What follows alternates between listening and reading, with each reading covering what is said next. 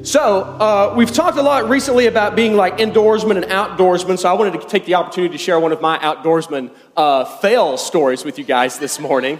Back in I guess it was 2013, Brooke and I had just been married. We were still living in Tennessee, and we took the opportunity one spring, us and two of our good friends, to go on a little hike. It was springtime in the mountains of East Tennessee, so what happens a lot is that it's really warm down in town, down in the city, city. There's 50,000 people, so it's not a huge city, but city nonetheless. But when you get up to the mountains where we were going, a lot of times in March when we were there, you find that it's 70 degrees down in town, but when you get up there, sometimes it's 50, sometimes it's 60, sometimes it's 40. It really just depends. The weather's kind of crazy. So we took the opportunity. It was a beautiful week of spring down in town. We had just finished up with a long week of work, so we said, you know what, it's Friday night. Let's take an opportunity to go on a hike. And we were getting ready to move here to New Jersey. And we said, you know what, we've always wanted to do this hike from the top of the mountain down to this other place. It was 10 miles or something. We said, we'll go up that evening, and we'll walk about halfway, and we'll camp for the night, and then we'll finish the rest the next day. And you know how it goes when you think that you're going on a trip. You never get started on time. Yeah. So we had hoped to be at the trailhead at 4 in the afternoon, which is pretty impressive to do since we didn't get off work till 3:30, and it was an hour drive. So I didn't know how we were going to make it in the first place. We ended up getting there. Maybe it was 6:30, 7. It's starting to get dark. Not all the way, but we're supposed to be walking 2 hours, and we've maybe got 30 minutes of light left. So we walk about 30 minutes.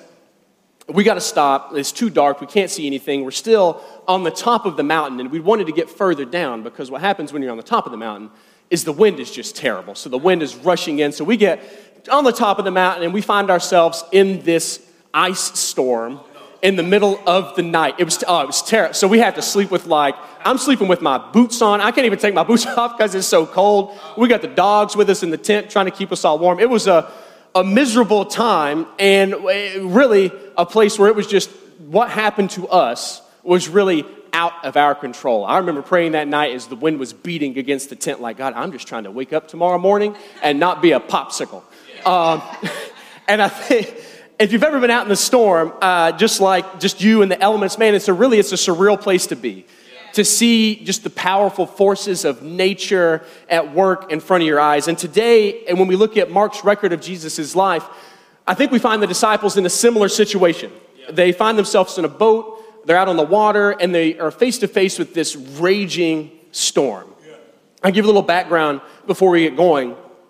Don't forget the disciples, they are experienced. Half of them at least are these experienced fishermen. This has been their job before Jesus called them out of that to follow him. So when Jesus says, yo, let's go to the other side, the disciples are probably thinking, okay, no problem, Jesus. We can do that easy. It's just a part of their daily rhythms, if you will. They get in the boat, and these boats they're about 27 feet long, experts would say. So they're not little boats. We're not talking like those little boats you see on the ponds in the Poconos. These aren't rowboats. These are what you would call the commercial fishing vessels of the day. And scholars say that the common type would be able to hold about 15 people. So you've got Jesus, the disciples, they got 13 people in there. Really, they got some room for 2 more if anybody wants to take this journey with them to the other side. So they get Jesus in, they pull up the anchor, they set the sails, and they push off. Yeah. And it's getting evening, so I'm sure after this long day of ministry and working and being around the crowds, man, they're getting tired. They've probably got one person on watch. Jesus is asleep. It says he's asleep on a cushion. So we're talking that good kind of sleep. He is chilling. He's good tired on the front of the boat. Basically, the disciples, everybody's on cruise control. You've been there, right? Life is going swimmingly. You're just cruising through the rhythms of life. Your boss just bought you coffee into work. Your kids are doing well in school. That vacation that you took was a vacation. It wasn't like a trip with your kids. It was like an actual vacation. You are rested. Your to-do list is getting shorter and shorter and shorter. And then bang, this great windstorm comes out of nowhere. This mega storm is what they call it. Think in our terms, think of a nor'easter. Action News would have been on the scene. They love to talk about a good nor'easter. They'd have been down there with their cameras yo, Jesus, what do you think about these wind and the waves? They would have been out first on the scene. So the way that it happens here on this sea that they're at, this cold air funnels down the slopes of Mount Hermon, which is the mountain there, and it gains speed as it descends. It descends down the valley, and then it collides with the warmer air at the basin of the lake. And this collision, it creates a violent turbulence that begins to whip up and swirl the waters, and it causes the sea to convulse into this foamy cauldron. These colossal waves are cresting. They're cascading across the bows of the fishermen, unlucky enough to be caught in their might.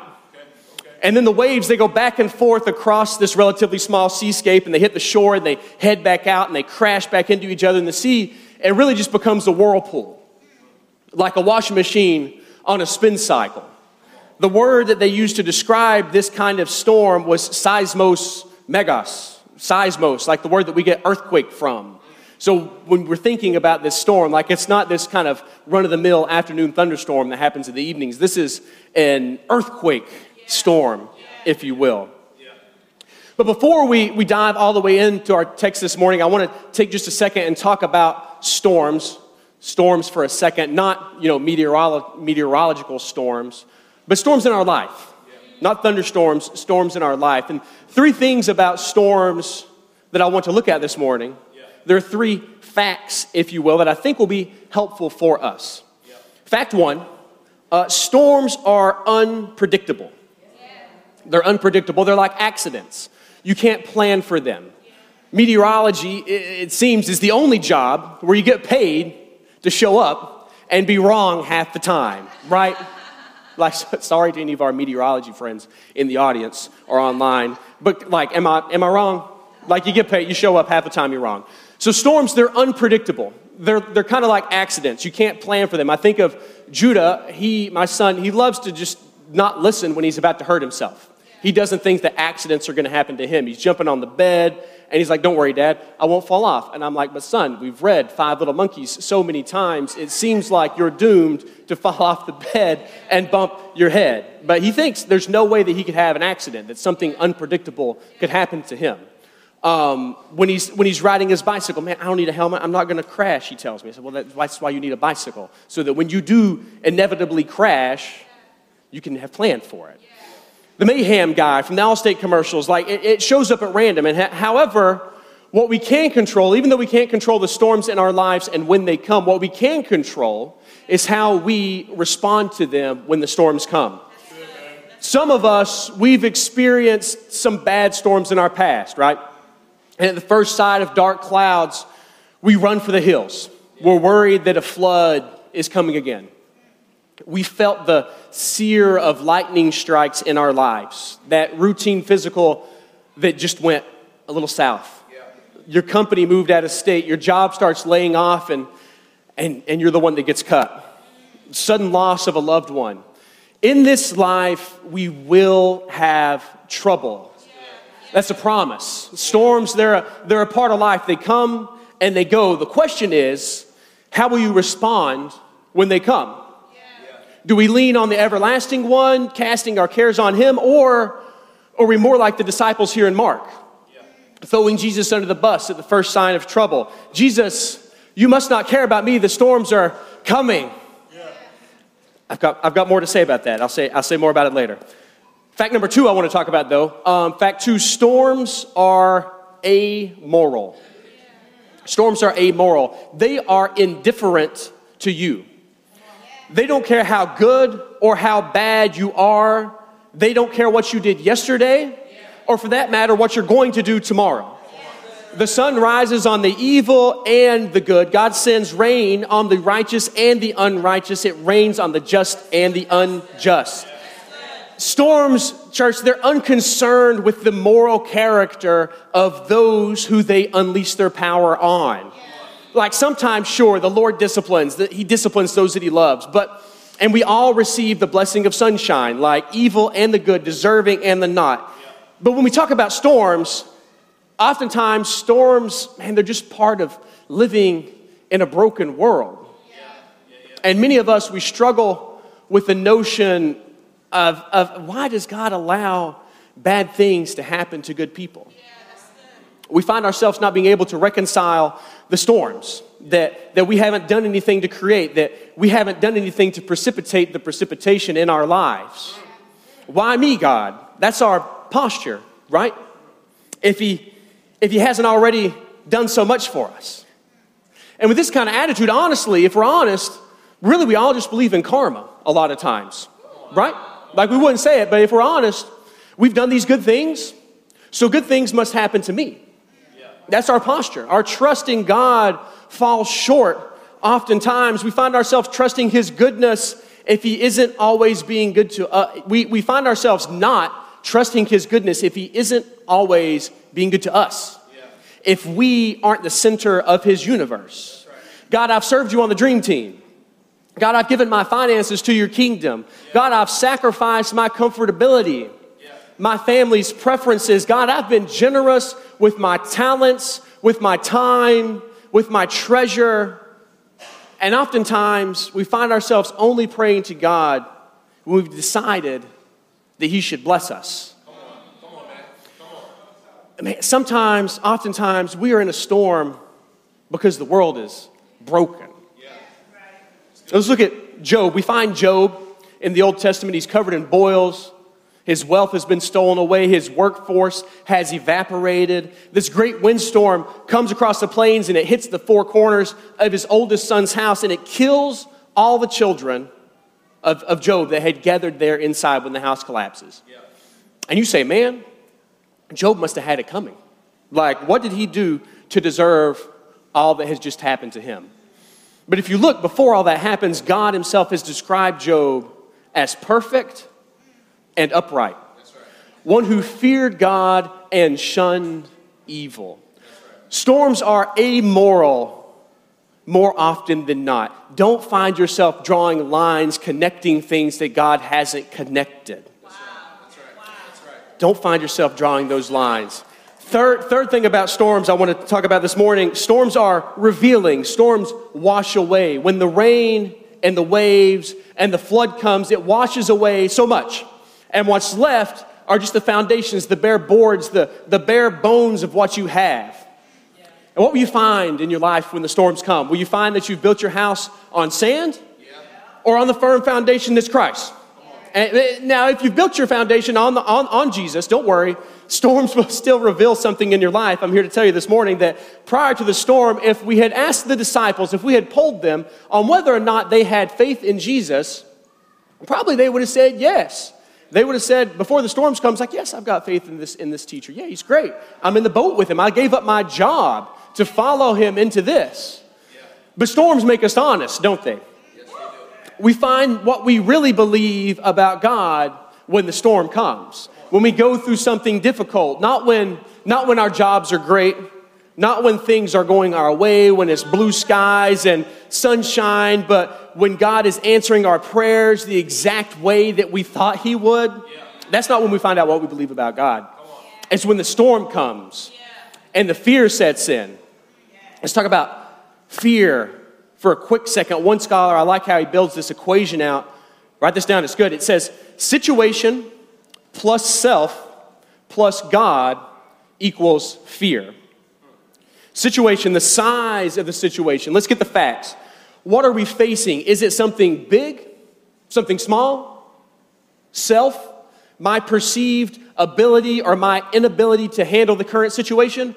And add to that God. Who I believe that God is. What do I think God is doing? Am I judging God based on this current moment or the fullness of who he is, who he has been to me? Am I remembering what God has already done? And the result of that question changes a lot if we're honest, right? Yeah. Sometimes it's hope and courage when we add all that up. And other times we find ourselves, like in Mark 4 with the disciples, it becomes fear and doubt, either because we have thought too less of God or we have really hyped up ourselves or we've increased the size of the situation. A lot of times we play the what if game in our life. It's one of the things that I love to do with situations, play the what if game. Really, I need to repent about it a lot more. If this happens, then I can do this. And so if that happens, well, then I need to call so-and-so. Oh yeah, I should stack some money away so that just in case that goes down, like, don't worry, God. Yeah, I've got faith in you. But just in case you don't show up, I've built my own nice little backup plan. And storms expose those.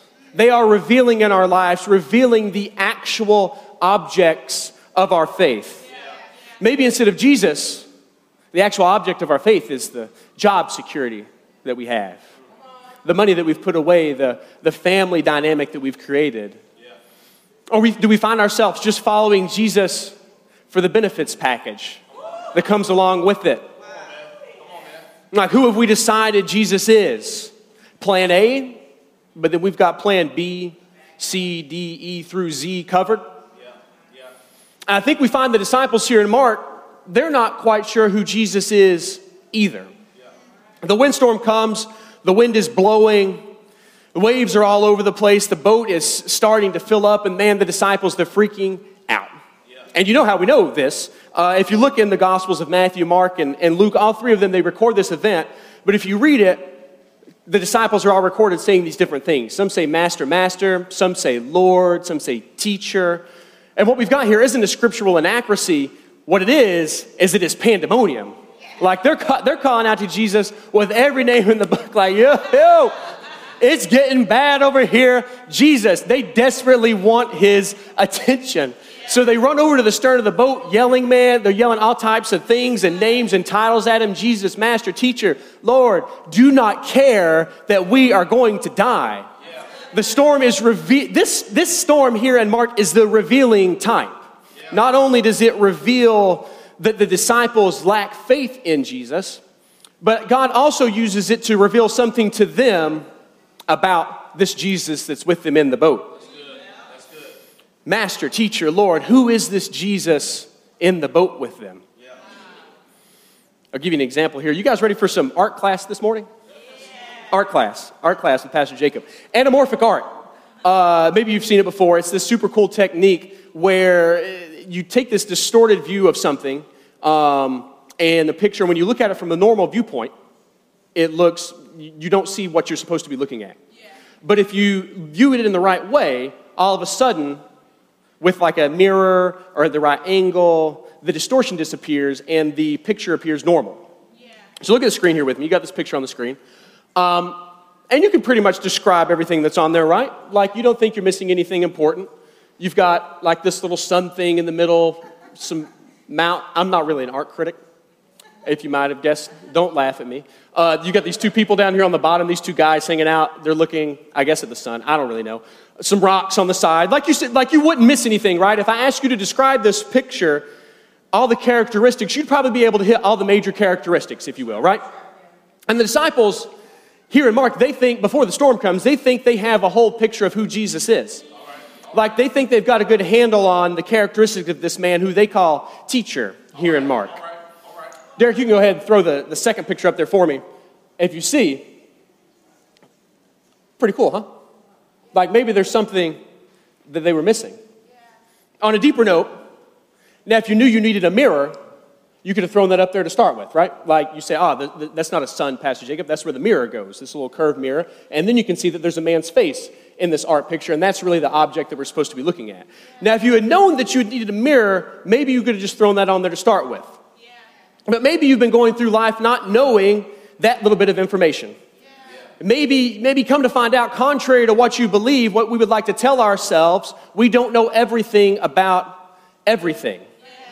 We can't Google search, TED Talk, YouTube ourselves to this omniscient state, this state of all-knowingness. We need others to speak into our lives to help show us things that we can't see, to help hold mirrors up to our blind spots, to help us see the things that we maybe didn't even realize existed. And if that's you, why don't you do me a favor and join a crew this morning? This is my shame-free push for crews. Man, join a crew. They're live next week. They're starting. Do yourself a favor. Find the blind spots in your life. Sorry, got a little excited about crews. Back to Mark. I think the disciples had missed something also. They saw something on the surface, but they didn't see the whole picture of who Jesus is. Yeah. Who is this Jesus? That's the point of this story. Right. The point of Mark 4 isn't about the storms in our lives. although we can and we have found some helpful insights into those storms and how they can relate to us, the focus of the passage today is on Jesus and who he is. It's not about Jesus wanting to calm the storms in our lives. We are not the center of this story. That's right. The disciples, they were looking at a distorted view of Jesus. That's right. Teacher, they call him, when really the person they had in the boat with them was God incarnate. The God-man, the one who speaks to the wind and the waves and they obey. Mark's writing, he's writing the oldest and the shortest biography of Jesus. It reads like an action movie. Mark loves to use the word immediately and throw in all these details for us, like time of day, evening, passengers. We had 13 passengers. There are these other boats on the sea with them. Jesus is asleep in the boat on a cushion. All of these details Mark is adding to the story to show us that it really happened. That it did. And if it did, if this story happened, then Jesus is everything he said he is. And that's what Mark is trying to communicate to us this morning. They call Jesus teacher. And it reminded me, when I was reading that, of this great C.S. Lewis quote. He says, "Let us not come with any patronizing nonsense about Jesus being a great human teacher. He has not left that open to us. He did not intend to." Jesus is God this morning, church. That's what I'm here to try to remind you about, the second person of the Trinity. And Mark has recorded this event as one of the ways to try to communicate that to us, because only God has the power to control the wind and the waves and the sea. John 1:1 says Christ was at the beginning with God and that all things were made through him. So if Jesus has the power to create, then surely he has the power to control. Who is this Jesus in the boat with them? Psalms 89:9 says, "You rule the raging sea. When its waves rise, you still them." Hebrews remind us in chapter 1 that God's Son is appointed heir of all things. Verse 3 says, he is sustaining all things by the power of his word. In Colossians, it says he is the creator and sustainer of all things. In this moment, on the boat, in the waves, in the middle of the storm, the disciples get a glimpse of this side of Jesus, God incarnate, God with us. And if Jesus is Lord, then we can put our faith in him. The point of this text isn't to focus on the storm, but to point us to who Jesus is. The wind and the waves obey, so we can put our trust in him. And it doesn't say in Mark just how long it took Jesus to rebuke the wind and the ocean and the sea there. I mean, we can assume it wasn't, 15 minutes. Like, he's not standing up assessing the situation, seeing how much water's in the boat. But what I can imagine is that for however long it took, for however many moments it took Jesus to make his way from where he was sleeping to where he speaks to the storm, it must have felt like an eternity to the disciples. I mean, he was asleep, like good sleep, on a cushion. So as he wakes up, he's probably got to wipe the sleep out of his eyes, and maybe he had to stretch his arms a little bit, wade through the water that was already sloshing around in the boat, and looking at the terrified faces of these seasoned fishermen who are before him. Wow. And he wades through it, he finds his voice, he clears his throat, and just like that, it's over. Yeah. A great calm, the verse says. Yeah. The storm retreats back to a corner like a scolded dog that just knocked over your favorite lamp. Like, Jesus is a master commanding his servant here, like a parent scolding a toddler. The ruler, the Lord creator, the one through whom all things exist, the elements have to obey Jesus. They have no other option. Be silent, he says, and if you look at that, the literal translation of that says, you have been muzzled.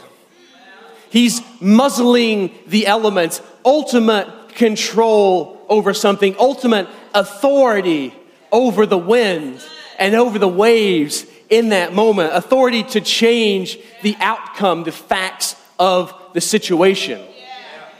The one who has authority in general has power to change outcomes, right? We look at like NBA officials, like they have the authority to change the trajectory of a game with a blow of their whistle, right? And the final say in corporate America isn't with the CEO, but with the board of directors.